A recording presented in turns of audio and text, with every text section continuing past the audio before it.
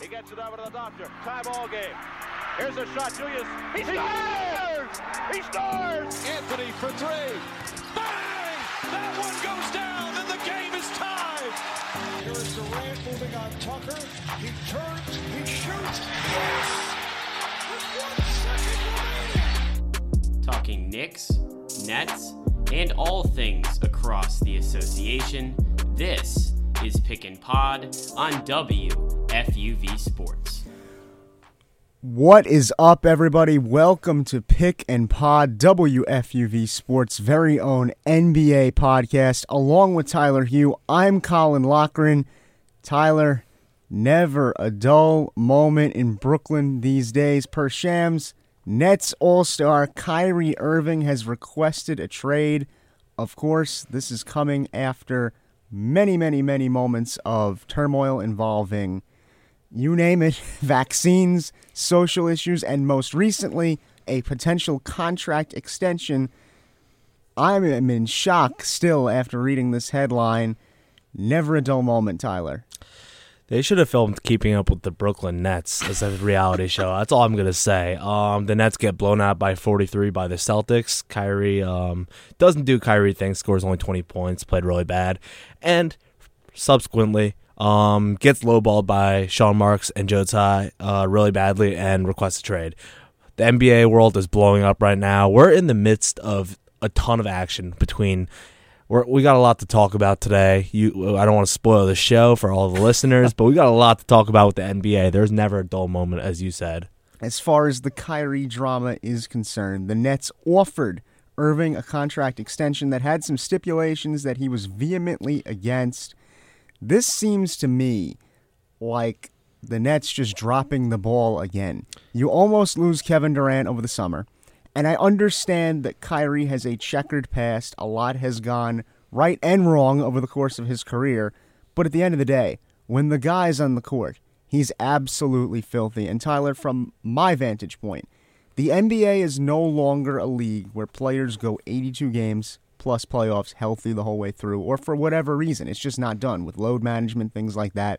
And that's not to say that that's not an ideal that guys could potentially strive for and do that, but with conditioning, the way players treat their bodies now, better than it was in the past, obviously, it's just not realistic. Absolutely. With nowadays, go ahead. Yeah. With the world the way it is, basketball-wise, Kyrie Irving should still be a Brooklyn Net. In my mind, why not just give the guy the max? Because quite frankly, what else are you going to do if you're the Brooklyn Nets right now? The Nets are in a weird position. You did bring up the load management. Guys don't play 82 games anymore unless you're Mikal Bridges. But the point being, these players these days are assets. They are extremely important assets to these franchises. With the league having more talent than it's ever had before, these guys are long-term investments. There's a reason why guys like Kawhi, Paul George, Anthony Davis, Kyrie Irving, they all sit out multiple games. LeBron from time to time.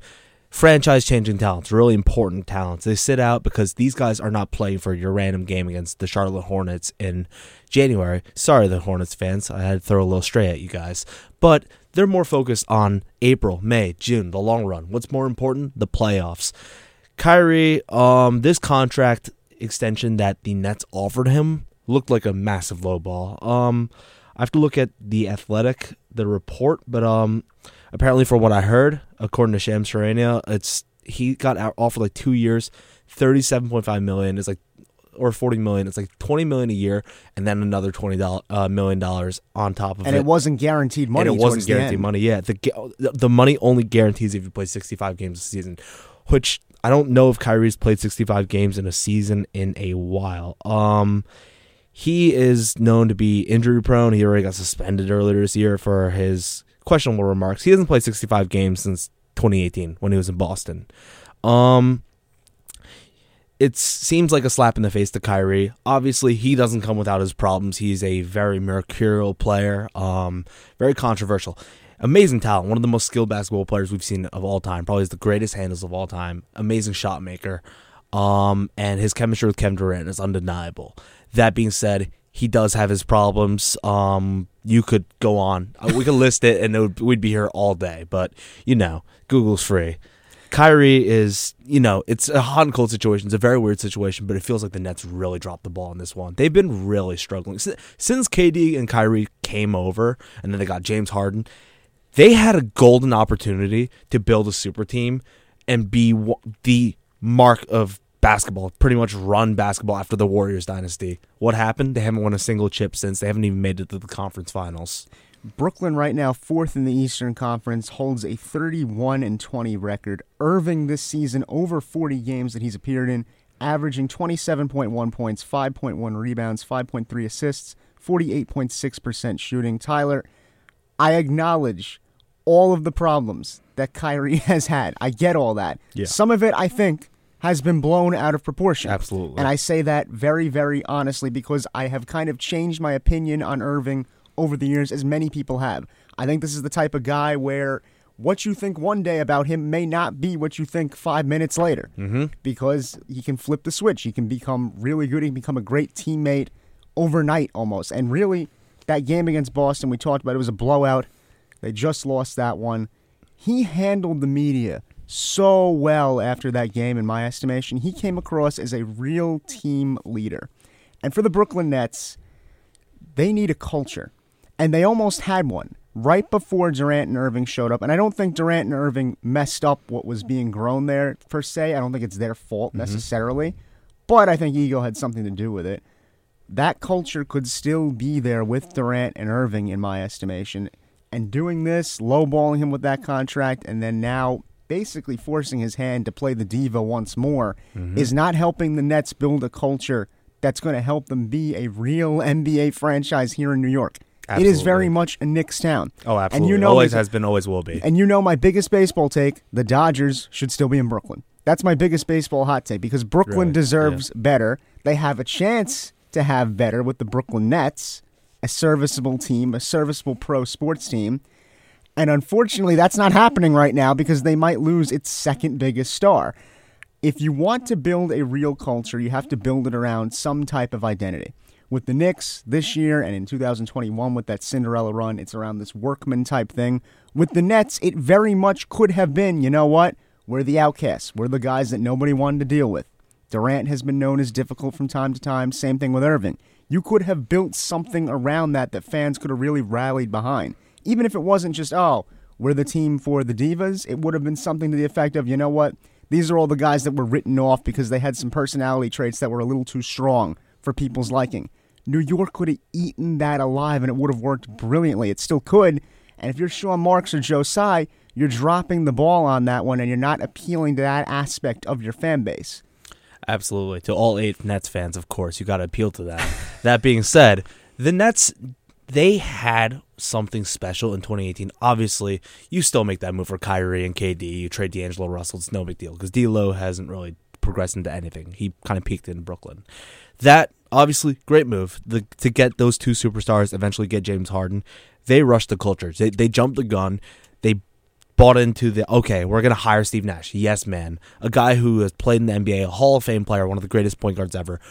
A yes man beyond yes men. Steve Nash's playbook was pinned down to Kevin Durant ISO, Kyrie Irving ISO, James Harden ISO, or maybe an occasional pick and roll. That didn't work. I thought the Nets turned it around, got themselves right when they promoted Jacques Vaughn from assistant to interim head coach. Something I think the Knicks should do with Tom Thibodeau getting replaced by Johnny Bryant, but that's not the conversation, that topic right now. I think that the Nets jumped the gun with this whole culture thing. It all made sense, getting Kyrie, James Harden, KD. I'm not going to say, okay, they traded Jared Allen, who ended up being an all-star and becoming a really amazing center. But they have Claxton now. It's no big deal. Claxton's played out of his mind this year. Might be the defensive player of the year. He's in the conversation. They have the pieces to be good. They just don't have that culture. When the coaching gets stabilized, their front office decides to jump the gun and go crazy. Sean Marks, I don't know what he's thinking. I don't think he's a very good general manager. I think the Nets fans don't like him. The NBA general consensus thinks he's not very good at his job. Joe Tsai, at least he's good with the Liberty because he is an awful owner with the Nets. He makes James Dolan look like prime Jim Buss. He is bad at his job. I think it's just cluelessness because I think It Joe is. Tsai means well. He means well. He doesn't know what he's doing. But yes, given the dynamics in play, it's very clear he doesn't know what he's doing. And Right. to your point about the no fans thing, this is a team that's 15-8 at home this year. Right. That's not half bad considering pretty good. that the Knicks are not as good of a home Knicks team are, this what, season. 13-13? 13-14 at home this year. The Mid. The Nets have a better home record. Oh, There's a absolutely. contingent that likes to watch this specific team play. Yeah. And with Nick Claxton getting much better game over game, I mean, the improvement that I've seen from him is Right, he's been remarkable. phenomenal this year. You have a chance to compete this year. Right. Why not just give the guy the max, roll the dice? It's all monopoly money. If you're I mean, I know that's a facetious thing to say that, but if you're an NBA franchise, your goal should be to win a championship. Absolutely, every year. Specifically, if you're the Brooklyn Nets, that was what you signed up for when you did this, let's run it back one more year and see what happens. Right. Then go through with that policy, and I know you weren't crazy about giving Kyrie the extension last year. Right, But he's after this proving year, himself this year. He's played out of his mind. He's an all-star starter. He's probably the best guard in the East. Donovan Mitchell's kind of slowed down a little bit. Jaylen Brown, same deal, but they're still amazing. Kyrie's been consistent ever since he came back from suspension, locked in. The thing with Kyrie and KD is they are great teammates. Any problem that comes with them is from the media. You've never heard a teammate ever say KD or Kyrie is difficult to deal with. Every single former teammate loves him. Jason Tatum credits him with his development. Jaylen Brown, same deal. Even Boston. We know Boston fans do not like Kyrie at all. It's no secret. But Kyrie is an amazing teammate. KD, those guys just want to hoop. They just want to play basketball. No distractions. None of that. But since Brooklyn has a tumultuous culture, it's up in the air. We don't know what goes on day to day. They've had problems with, obviously, Steve Nash being a horrible coach, getting fired. They want Ime Udoka coming off of a, scandal. We're not going to talk about it on air, but, they don't understand PR in Brooklyn. They don't understand public relations, how to market their team. 2, how to stay out of trouble. 3, using their damn heads. See, I think they got it right this year with the marketing, and it started to show on the court. This team is pretty good They're when they're fun to all watch, together. yeah. And now you're in a position where, you know who their first-round matchup would be? The Cleveland Cavaliers. Oh, the Cavs are whooping them. No. Yeah. Brooklyn would have home court. You'd have a healthy KD at that point. 7 home games for the Cavaliers. Say less. Man, no. See, I think Brooklyn would easily win a first-round matchup there. And then if you go to round 2, there's no guaranteeing everyone's healthy by the second round of the playoffs, especially not someone like a Giannis, knock on wood, because he takes a lot of contact. He's always running downhill.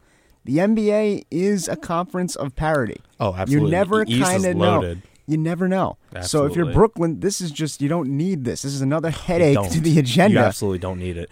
By the way, I'm just kidding with the Cavaliers. They are missing the wing stopper to guard Kevin Durant. Kevin Durant will go for 50 every game. Or T.J. Warren when he's right, for that matter. T.J. Warren, say what you will. Bubble legend, street ball player, professional scorer, which straight helps Brooklyn. bucket getter. Oh, absolutely. Him, Cam Thomas off the bench. That being said, Brooklyn, to me, the thing is, I just don't think they're so talented this year, and they've really, this is the best I've seen them since KD, Harden, Kyrie were healthy for 5 games at a time. They were playing good basketball when KD was healthy. I just think that the East is so competitive. The Bucks, the Celtics just kill them. They do not match up with the Celtics well at all. I don't know if it's a mental thing, it's a matchup thing, but the Celtics abuse them every time they play. Not going to say the 76ers because Doc Rivers is a bad coach and they like to fold in the playoffs, but this is a very loaded East. So you're right. The Nets cannot afford more distractions. And right now, this is a huge distraction because KD's obviously out. We don't know when he's back. Kyrie, I'm going to assume he's not going to play until the deadline unless he gets traded because why would you? Your team just lowballed the hell out of you. It's a double-edged sword, though, because if he doesn't play, no one's going to bite on a longer contract, even if they trade for him. He's just going to be shuffling around. Well, then it's at the deadline. He can't. I'm going to assume he sits out for a little bit until they resolve this and extend him. Or he's a free agent this year. Let him walk. He goes to L.A. or Miami, which is 2 trade targets that are in mind right now. I think it's L.A., Miami. From what I've seen reported already, the Pelicans are interested in him. I don't know who else, but he is a desirable trade target. Obviously, it's going to be high risk, high reward. every team who trades for him needs to have a contingency plan. You're going to extend him right away. I don't know how he'd mesh in Miami personally. I think just don't know. Spo is a good enough coach where he can deal with Kyrie. I think the talent will play out. I think Spo just letting Kyrie be Kyrie. I'm going to assume Tyler Hero goes the other way to Brooklyn as the main centerpiece of that trade package. You get Kyrie. You get somebody like, I don't know, like a Caleb Martin or Oladipo. Matt Strus. Strus is not a good enough defender to play. That's with who Kyrie. Nets fans should want Hero if they can get him. I don't think Miami would do it. But I think Strus is up there, and I also think Duncan Robinson, they could pick the pocket there. Because he doesn't play. Why not roll the dice? The contract thing, I guess the money matches up. I think Hero, it makes the most sense. Obviously, Tyler Hero's he's a good player, and he's young, but Kyrie's a massive upgrade. Let's not kid ourselves here. And Kyrie might be the difference between them being a 6 seed and being a 2 seed and being contenders.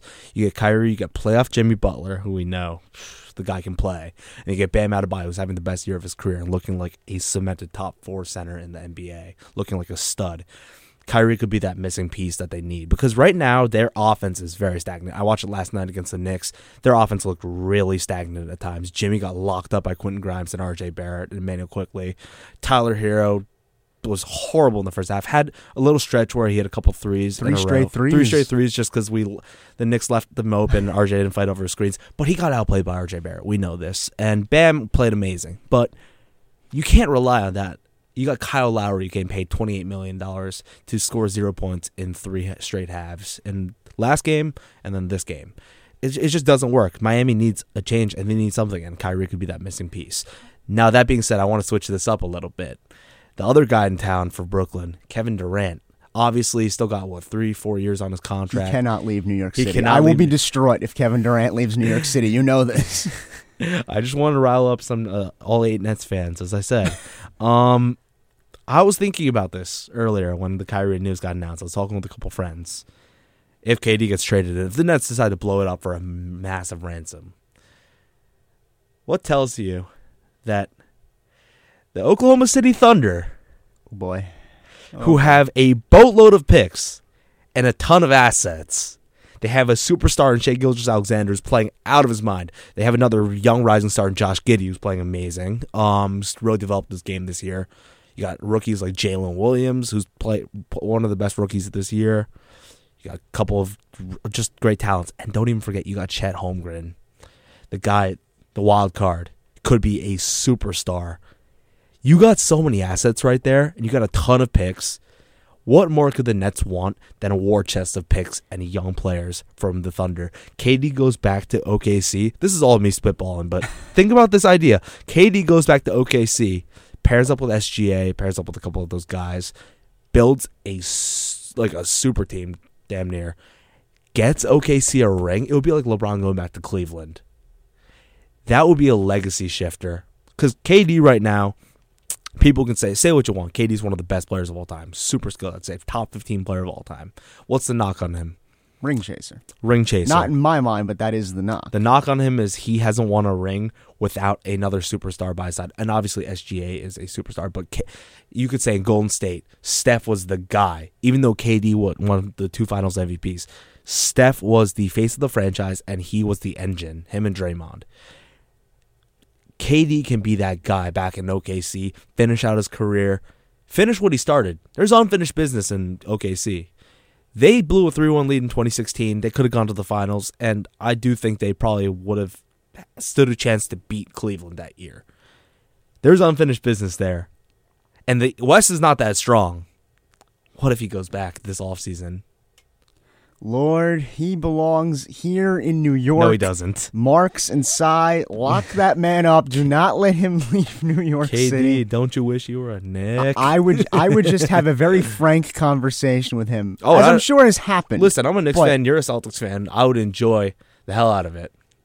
I just want to see good basketball in New York, and KD is the closest. Jalen Brunson, baby. Jalen Brunson's been very good, but KD is a different type of player. KD is a guy who's got the argument for the best player in the world. If I'm Joe Tsai, I'm sitting down and just saying, "Listen, man, you're gonna be here. Let's try and build something." I'm holding you hostage.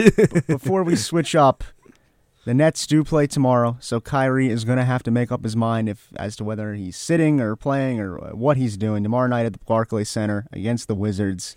Tyler, for your money, does this man, Kyrie Irving, get traded, or is he going to stay put as a Net for the remainder of the year?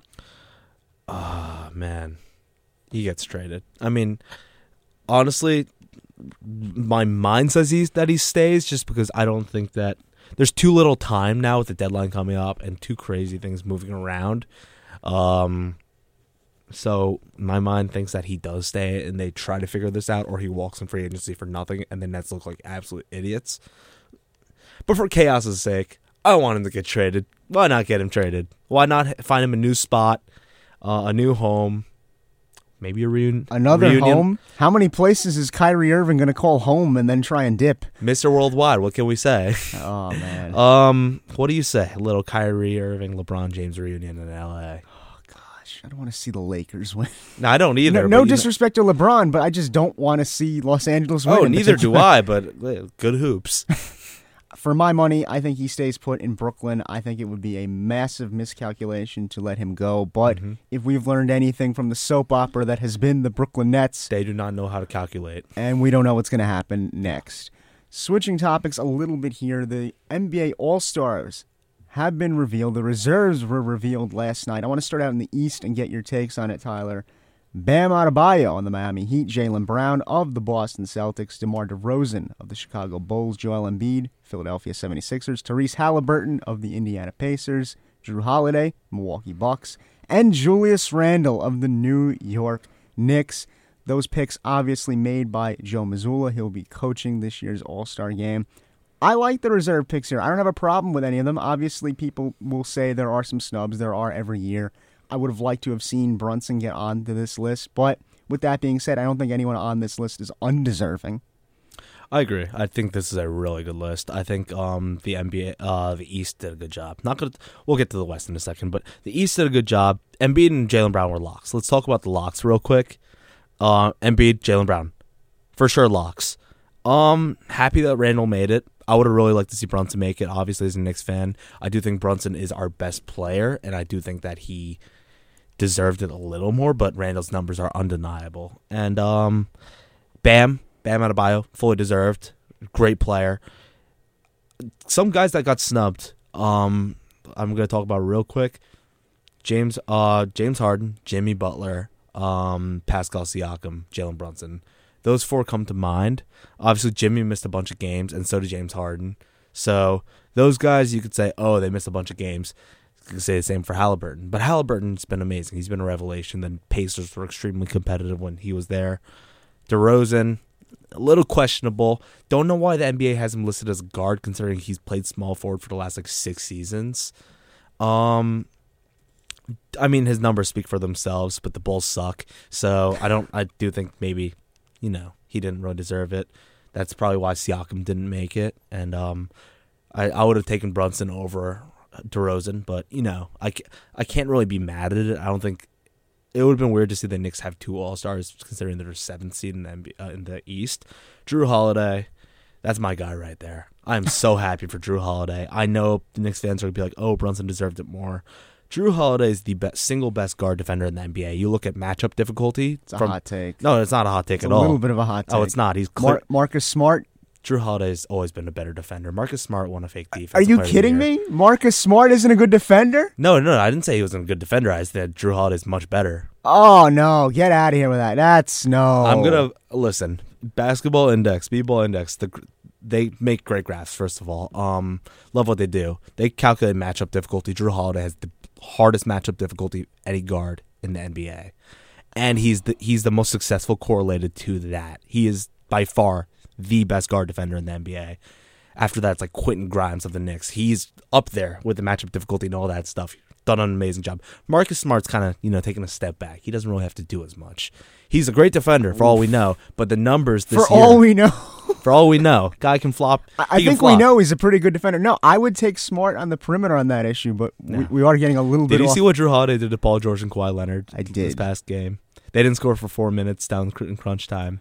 I think Drew Holiday is a pretty good defender. Ask Kevin Durant himself, who's the best defender in the NBA. I think Marcus Smart has done his fair share. I don't know if you watched this thing called the NBA Finals last year. They were there in large part because of Marcus Smart. Steph Curry abused him. But he wasn't primarily on Curry last season. Yeah, you're right. But that wasn't the matchup they were Derek going White, for. a little Jaylen Brown. Right. But Marcus Smart is an amazing defender. With all due respect, Drew Holiday is the best guard defender in the NBA. And he averages like 19, 5, and 7 on pretty good efficiency, kept the Bucks afloat while Giannis and Middleton were out, and was putting up 35-point games like nothing. Drew Holiday, first of all, it's been 10 years between his 2 All-Star appearances. Probably, to me, the most underrated player in the NBA year in, year out. To me, one of the elite of the elite. If you want to do rankings, I looked at it. I think he's a top 25 to 30 player in the NBA, and I know it sounds wild, but there are not many guards I'd rather take on than Drew Holiday in a playoff series. That guy is clutch. He's nails. And if he doesn't have it on offense, he's going to bring it on defense every single night. So I'm really happy he made it to the All-Star team. Really no qualms with the East. Really no qualms. I think the East, they did a good job.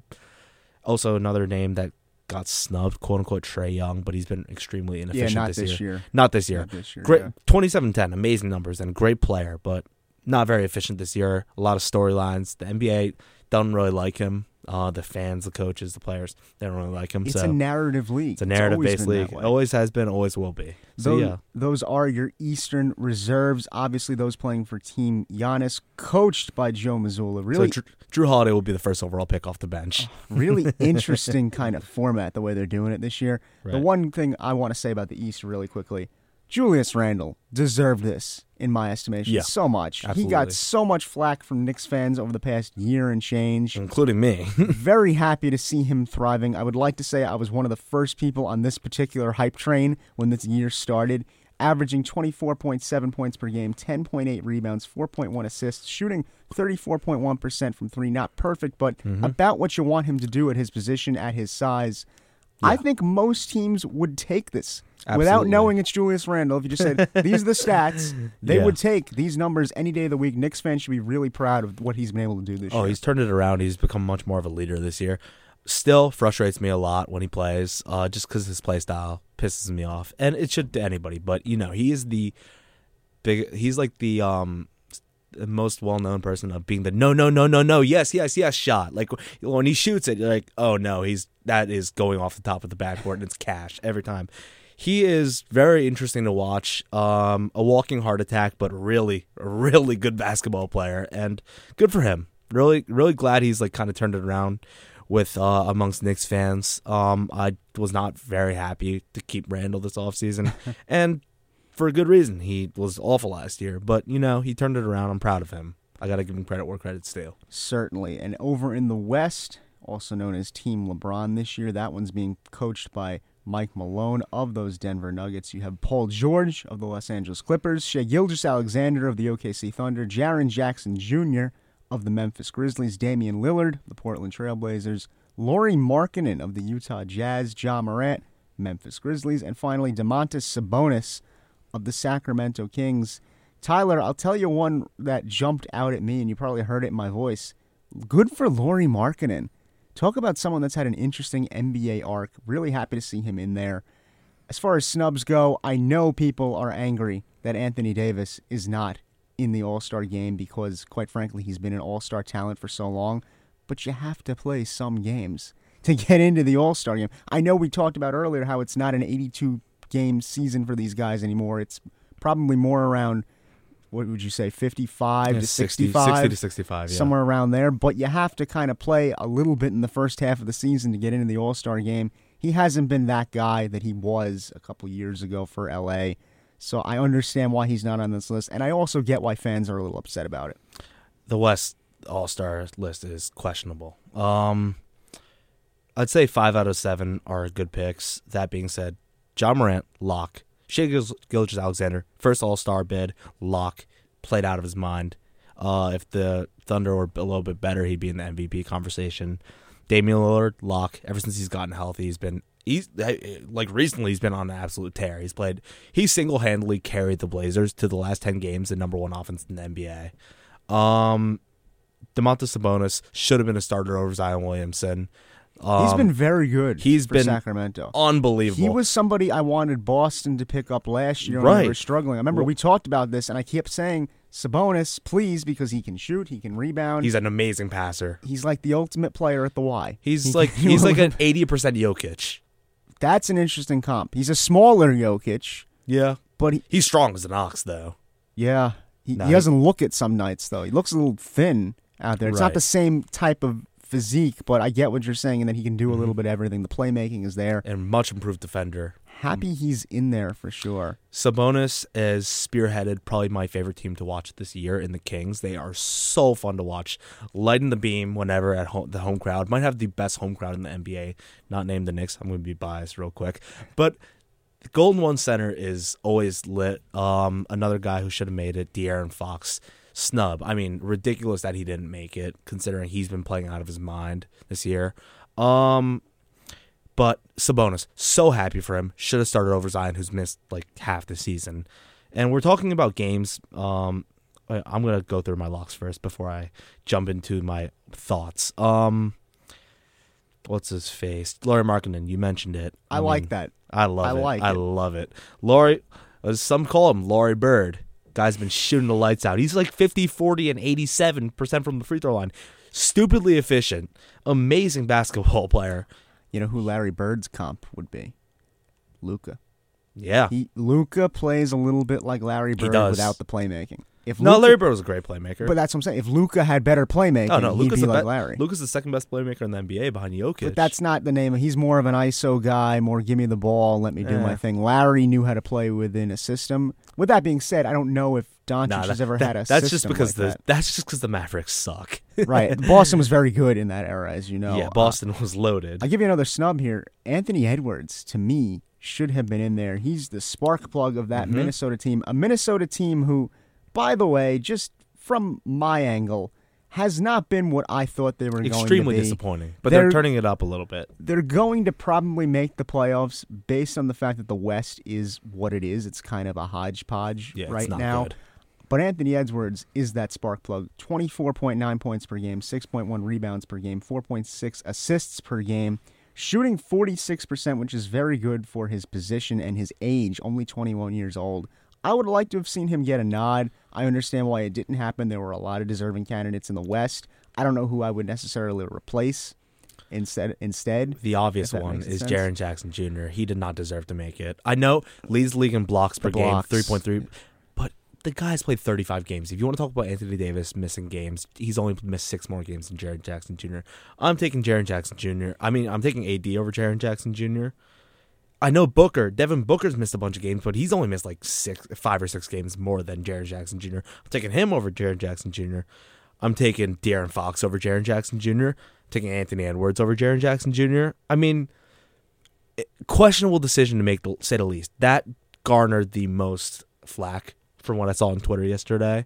I felt like last year with Andrew Wiggins being an all-star starter, but the thing with Wiggins is he proved in the playoffs and played out of his mind in the playoffs, had an argument for finals MVP.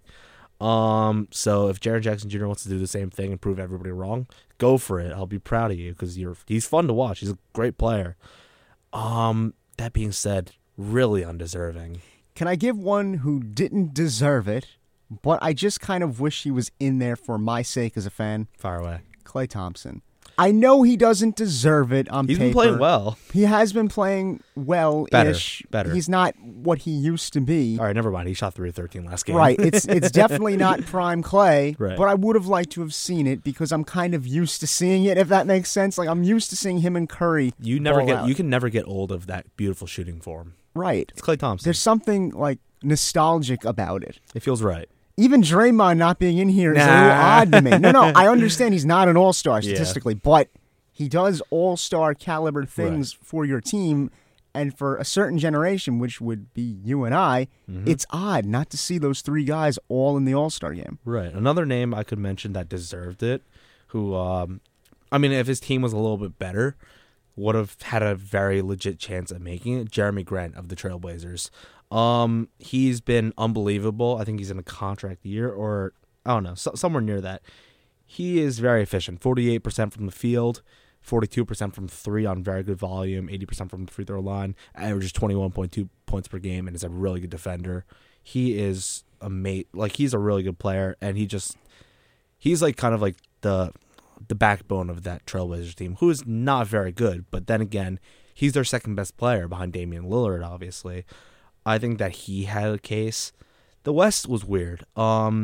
I mean, if Kawhi was healthy, maybe he has a case too, because Kawhi's been balling out of his mind recently. He needs to play more games. See, you're allowed to miss games to still be elite. But you can't miss that many But you games. have to play a little bit in the first half to get into the All-Star game specifically. Another name, maybe Aaron Gordon of the Denver Nuggets. Well, that's big trade bait right now. There's a lot of people saying he might be on the move. For who? Oh, not wrong Gordon. Different Gordon. Gordon Hayward. Gordon. Eric Gordon. Eric Gordon. Yeah, there we go. That's more like it. Not the I don't think the Nuggets are moving on from their third best player in the midst of their first seed. That to me, the Nuggets. I'm going to go a little off topic right now. I think they're the most dangerous team in the NBA. I think that they are my early pick for the championship. I know Boston has the best record. The Nuggets are one game behind, and I don't know if anybody can guard Jokic in the NBA. That's my reasoning. And now you look at it, Jokic has help. Last year he didn't have anybody. Now he has Jamal Murray playing like Jamal Murray. He's playing amazing. MPJ started to play well. Aaron Gordon's been amazing. KCP might be. I think he has the highest 3-point shooting percentage in the NBA. I think the Nuggets are dangerous. They're moving me. I will say the Nuggets are dangerous, but I think this year's NBA champion is going to come out of the Eastern Conference. I can't be mad at that. As opposed to last year's, obviously. It's going to be either Warriors. Denver or the East, because I don't see any other team in the West doing anything significant. The Warriors, they're missing too much. I don't count them out, though, because when you win as much as they have, you can't count them out. It's a little bit like that Patriots effect from the 2010s. Yeah, definitely. Where they have Steph Curry. Right. They're never out of it. They're never out of it. Even with Clay, it's completely possible he goes off one night and grabs you a game. Same thing with Kuminga when he comes back. Kuminga, Wiggins can get back to form, Jordan Poole. All these guys have an ability to go off. Cold, absolutely. And it's the Warriors. But it's Denver and the East. One more thing about the All-Star conversation. I've been thinking about this because we're at the point where there's too much talent in the league for the All-Star reserves not to expand, the rosters not to expand to 13, 14, 15, like the normal NBA roster, 15 people per roster. I think people will say, oh, that will dilute down the talent. We've never seen talent like this before, and you look at this upcoming draft class, guys are only going to get better. You got Victor Wembanyama coming in, Scoot Henderson, the Thompson twins, a bunch of young talent coming in. Guys like in the NBA right now, guys that are coming up, really taking that next step. Paolo Banchero, Franz Wagner of the Magic. Next year when Cade Cunningham gets healthy, Evan Mobley, Jalen Green out west. There's so much talent in the NBA right now that it feels irresponsible to leave the NBA All-Stars to only 12 spots. What do you think about that? I think there needs to be a cap on it, but I also get what you're saying, where if you expanded it, you'd give more entertainment value for the fans. I think that's why the skills competitions exist, because there's certain guys that are just not going to make the game itself. If you think about it this way, skills competitions aren't going to make you money. An all-star bid can be the difference between like $5 to $10 million in your next contract per year. And all-star appearances can make that much of a difference for money. That's why it's so important. That's why I think expand the All-Star game doesn't hurt. Why not try it out? With this much talent in the league and this much discussion around it, I was reading, I was just scrolling through Twitter. Jason Gallagher, the producer of Old Man and the Three, JJ Redick and Tommy Alter's podcast, he tweeted expand the All-Star rosters because he tweeted a picture of Jalen Brunson, De'Aaron Fox's stat lines. Those are two very deserving stat lines, like 22 and 6 on like 46 and 40 shooting and all that for Brunson, and then 24 and like 7 for Fox on 50% from the field. Fox is shooting like 74% at the rim, which is unheard of. Those guys deserve to be in the All-Star game, and they don't have the chance unless there's an injury replacement, which that feels disingenuous. It's kind of ridiculous that the NBA is at this point. Obviously, I get the argument. People will say, oh, it's watered down, but the NBA is at such a good point right now with talent. It feels wrong not to expand because the league expanded like teams, and they're probably going to expand 2 more teams in the coming years to Vegas and Seattle for all we know. Why not expand the All-Star rosters so we can see more talent get represented? If they expand, I'm 100% on board to expand the All-Star game if we get more teams that it is with Seattle and Vegas. Going to be interesting to see what that All-Star game has in store. It will be February 19th in Salt Lake City, Utah. Quite an interesting destination for this year's game. Can't hate it, though. Tyler, before we wrap things up, I do want to talk about those New York Knicks. Let's talk about them. Big win last night for the Knicks, 106-104 over the Miami Heat. This was the type of game where it was up, it was down, it was back around. Classic Knicks game where you just never knew what to expect next. R.J. Barrett, 30 points, 8 boards, 4 assists. Julius Randle, not too shabby either, 23 points, 10 rebounds, 6 assists. Also, Quentin Grimes, 17 points of his own. Miami had a chance to win it on a last-second Tyler Hero 3-point attempt. Could not connect. Knicks escape with the W. Bit of a rivalry win there. This is a team that's just hanging on, and I have to commend them for that. 28-25 record, 7th in the Eastern Conference. Heading into the season, I had said they were a fringe playoff team, or fringe play-in team, excuse me. Yeah. Now I would say you can probably get one of those top 6 seeds and potentially win 2 games in a series if you were in that type of situation. Like I look at the opponents they might have to face. Brooklyn. They're not beating them. You might be able to win a game, though, or 2 games. The Knicks just fold when they play Brooklyn for some reason. But you might be able to grab a game. See, this is where it all starts. If you grab a game, you never know. And I think that's kind of what the Knicks are always based around. It was the same thing when they played Atlanta. It was, all right, you're home for the first 2. Just win 1. And they did that. And after it was 1-1. And they got folded. Right. Then they folded. But it was the idea of maybe just hang around long enough. Right. Thibodeau, for all of people's problems with him, I see you shaking your head. He keeps his teams in the hunt. He keeps his teams in games. Cannot knock him for that. Where is this team going, Tyler, in your estimation? They're going to stagnate, just stay average, and be a play-in to top 6 seed. I think Tom Thibodeau, I've said it since middle of last year, Tom Thibodeau's run his course. And I know last year was harsh because he was coming off of a Coach of the Year, but he's run his course. He's a guy who you can hire as a floor guy, a guy to get you off the floor, out of the doormat of the NBA, and get you to a respectable level. But he's stagnated. He has stagnated R.J. Barrett's progression, which pisses me off beyond measure because R.J. is my guy. The thing with R.J., he's been inconsistent this year on both ends of the floor. He hasn't been his best self. But a lot of that's on Thibodeau and enabling Randle to, like when Randle has one of those stinkers like he did against the Lakers where he played awfully. He didn't bench Randle. He didn't do that. He played Obi Toppin 9 minutes. It's just very bad coaching.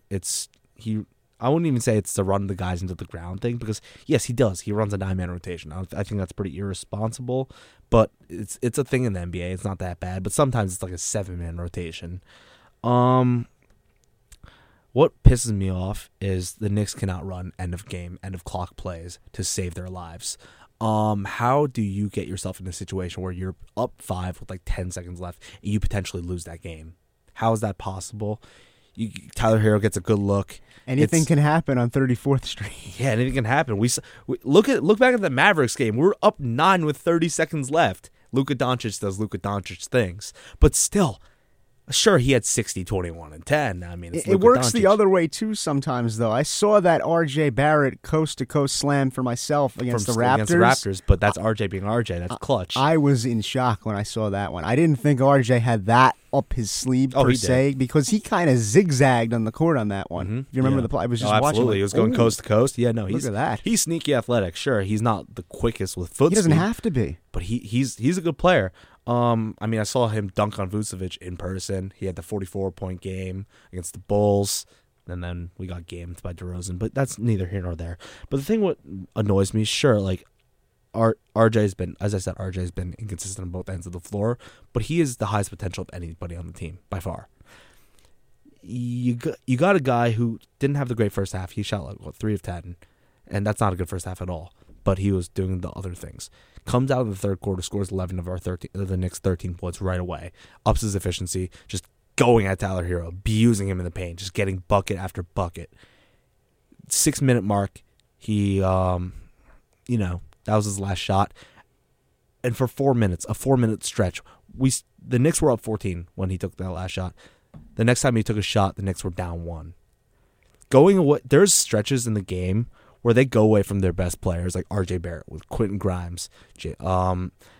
Emmanuel Quickly has the ball in his hands a lot, but like they go away from their guys and what works, and they stagnate back to ISO ball, Randall ISO ball, Brunson ISO ball, and it doesn't make sense. It's just bad coaching. It's bad offensive coaching. You see how bad the Knicks' late game execution is. It's been a problem since last year. Last year, the Knicks blew countless 20-point leads. You'd be like, okay, they're up 20. Should be fine. But Knicks fans, as Knicks fans do, start sweating. I almost saw the Knicks collapse a 25-point lead against the Pacers in person before Quentin Grimes hit the dagger. The Knicks do not know how to close games out. Tom Thibodeau's 65 years old. He's been coaching for over 40 years. Here comes the Tibbs slander. I knew it was going to come today. It'll be coming. Man. It'll be coming. He's been coaching for over 40 years, whether it's been an assistant, a player, like a graduate assistant, whatever. How do you not know how to break a zone? I learned how to break a zone in CYO basketball in 5th grade. You pass the ball, you swing the ball around the rock, and you get the ball to the open shooter. Ball movement, not dribbling the ball into a double team or into a triple team, throwing the ball out of bounds. That's the Randall special right there. But it's just bad execution, bad coaching, end of game plays. And Knicks still managed to play drop coverage against elite shooters and managed to get killed for every time. If you remember the last Hawks game, we got destroyed by DeJounte Murray on pull-up jumpers from the mid-range, like 14 points in a row because the Knicks kept on running drop coverage. You don't play drop coverage unless you're Mitchell Robinson, and we don't have Mitchell Robinson right now. What are they doing for real? It makes no sense. It's just outdated coaching. As I said, Tom Thibodeau, really solid at getting you off the floor. Respected coach. There's a reason why he doesn't have a championship as a head coach or hasn't even gotten close. I think it's a little bit like the Andy Reid thing for the longest time in football. I think eventually, I don't think it's going to be in New York, but I think someday Tibbs might win a championship somehow. I don't know how it's going to happen. That's just a bold little take on my part. Not happening. I don't know. It's a bold take. It's a hot take. Oh. I don't have any real evidence to back that up. Yeah, all I do know is that Tibbs does not deserve all the blame for the Knicks are. Well, personnel-wise, you're 25th in terms of three-point shooting. What do you want the team to do when this is a three-point-centric league? They can't shoot the ball consistently. They can. They have shooters. It's the thing is, but it's not like Brunson can shoot the ball. RJ can shoot the ball. Well, this year he's been hot and cold, but exactly. So you have Grimes a lot of guys that are hot and cold. Yes, they do have some personnel issues, and that's why I want some moves at the deadline. Get a bench score. I don't want like the OG Anunoby for 3 first-round picks. I think that's irresponsible. It's too much. Way too much. And sure, we have a ton of first-round picks, and a lot of them can be protected, but I still think it's stupid. Get a guy like Malik Beasley or Terrence Ross off the bench, a guy who can shoot the lights out. That makes more sense. I think that would help what Thibodeau is trying to do because I do think in his heart of hearts he knows he needs some more shooters to do what he wants to do and execute. Yeah, he's playing Evan Fournier. Do you see Evan Fournier? Right. Evan Fournier. I don't have a problem with that. I don't have a problem with playing Evan. I fully do, considering Evan Fournier can't shoot anymore like that. Well, of course he's not going to be able to shoot when he's not getting consistent playing time. No, it's a bad situation all around with Evan, and he's handled like a true professional. I will respect him for that forever. But he's an absolute cone out there. He might be worse than Trae Young at defense. He checks in the game. Knicks quickly just blow a 14-point lead. They blew 2 double-digit leads with Evan Fournier in the game. And I was originally more critical of Isaiah Hartenstein and him being the reason we blew leads. Isaiah Hartenstein's been playing out of his mind recently, so I can't slander him. So I got to give a lot of respect to him. Fournier is the only reason why the Knicks blew that lead because the defense just got absolutely shelled, gave up a couple easy threes, gave up quick buckets. And it's just, I don't know, man. It's just frustrating because the Knicks have the personnel. They're a star/superstar away, but they have the personnel to be there. And I just don't think Thibodeau is the right coach for this. I think it's the right time to move on after this offseason. I don't think they're going to fire him midseason. I think they're going to fire... If they fire him or elevate him to a front office role and just like... I think could be... That could be how he gets his ring somewhere else, is that he works in the front office, because I do think he's been around the block long enough to where he knows what he's doing. Jesus, he's I'm a Tibbs defender. He's going to sign Reggie Bullock to a 3-year, $30 million deal. Knicks fans were begging for it a couple weeks ago when the defense was slacking off. A lot of people wanted the reunion with Bullock. Reggie's been awful in Dallas, and I do But not people like the defense. See, this is what I'm saying. You need to either get a shooter or a couple of shooters, or here's my other idea. I'll float it out to you. Get a wing like a Tyrese Halliburton that can kind of distribute. Point guard. He's a point guard. But he plays more like a wing at times. He's got the size to be a wing. He's 6'5". He doesn't really have that size. He's also a cone. Yeah, but he's a good playmaker. Oh, he's one of the best playmakers. I'm thinking you get someone like that, opens things up for your shooters. Halliburton's not available. If Halliburton was, we would have taken him with the 8th overall pick in the 2020 NBA draft. He is the Pacers franchise point guard, and I don't think he's getting moved anytime soon. I do think that is a good idea. The Cam Reddish thing, the way they handled it was really badly. I don't even like Cam Reddish like that. I don't think Cam Reddish is a very good player. I think that his fans are very annoying, but he can, like, a player like him solves a lot of problems for the Knicks. A big wing to guard bigger wings. You saw when the Knicks play the Wizards. The Wizards are a very large team. They have Kyle Kuzma, Kristaps Porzingis, Daniel Gafford. They had Rui Hachimura, Denny Avdia, who's been playing out of his mind, by the way. Kuzma was just abusing the Knicks every time down the floor because RJ, really, honestly, really solid on-ball, really good on-ball defender, bad off-ball defender. RJ 6'6". Kuzma 6'9", 6'10", and can shoot over most guys.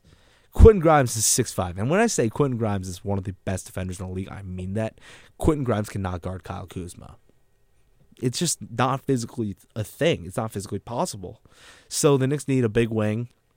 You could say, oh, they have Cam Reddish. Cam Reddish is never going to play for the Knicks again. But hopefully the Knicks find a way to get the next best thing, get a guy in the mold of Cam Reddish, like a big wing to come off the bench. And a playmaker. And a playmaker. I do think the playmaking is fine. I think Brunson and Quickly are really good at playmaking. I think they do a good job. But I don't think it's the playmaking thing. I think that opens up your shooting. That would be my only thing. And right. To the Halliburton point I made, not that you would get him, but I think someone that has a little bit of that size to play on the wing, like RJ 6'6". Right. Halliburton 6'5". Not a big difference there. So Halliburton could theoretically be a small forward, and with his passing skills in today's NBA, that just works out very well. I mean, look at what Boston's doing. So Josh Giddey. Somebody in that universe, I think, would open up the shooting, and then you'd really be able to tell if you have the personnel to shoot the lights out of the gym. And we could fill that role by getting RJ Barrett more on-ball reps. I think you saw it last night when RJ closed the game pretty much as the guy. And sure, it was ugly at times, and he had a couple turnovers. But for the most part, he was really good. He was getting buckets, just getting after it, making the right play. There was a play where he was going to go into the paint, dribble, make a spin move. But right before he took the spin, that step, he saw Julius Randle, swung to Randle, quick decision. First of all, probably one of the best plays Randle's made as a Knick that is going to go under the radar. Just that quick decision made me so happy. Swung it right to Quentin Grimes for an open corner three, cash. Got Mike Breen's seal of approval with the bang. Amazing. But it's just getting a guy like RJ Barrett more on-ball reps. What frustrates me with this, and I've talked to my friends about this, RJ Barrett, you can compare him to guys in his draft class. He's been quote-unquote disappointing because there's guys behind him like Darius Garland, Tyler Hero, Jordan Poole. But those guys all had the opportunity, and Ja Morant above him, Zion Williamson. They all had the chance to be that guy in their rookie or sophomore years and just get the ball and let them operate, let them learn from their mistakes. RJ was really never able to do that. And that being said, he kind of stagnated his development. I think getting him more on-ball reps would, 1, make him a much better decision maker, 2, make him a better player, and 3, it makes the Knicks a much better team. That's pretty much my spiel about that. But I do think the Knicks can be salvaged. I do think the Knicks have to move on from Tibbs as soon as possible before it does long-term damage. But I think the Knicks can be salvaged. I think they're in a pretty solid spot. Should be interesting to see what happens with those New York Knicks and RJ Barrett with his development. Knicks back in action tomorrow night against the Los Angeles Clippers at MSG. Tip-off slated for 7 p.m. Little Saturday basketball action there. That's going to do it for this edition of Pick and Pod. Make sure to check out Pick and Pod on Spotify or wherever else you get your podcast. For Tyler Hugh, I'm Colin Loughran saying so long. Pick and Pod is a production of WFUV Sports.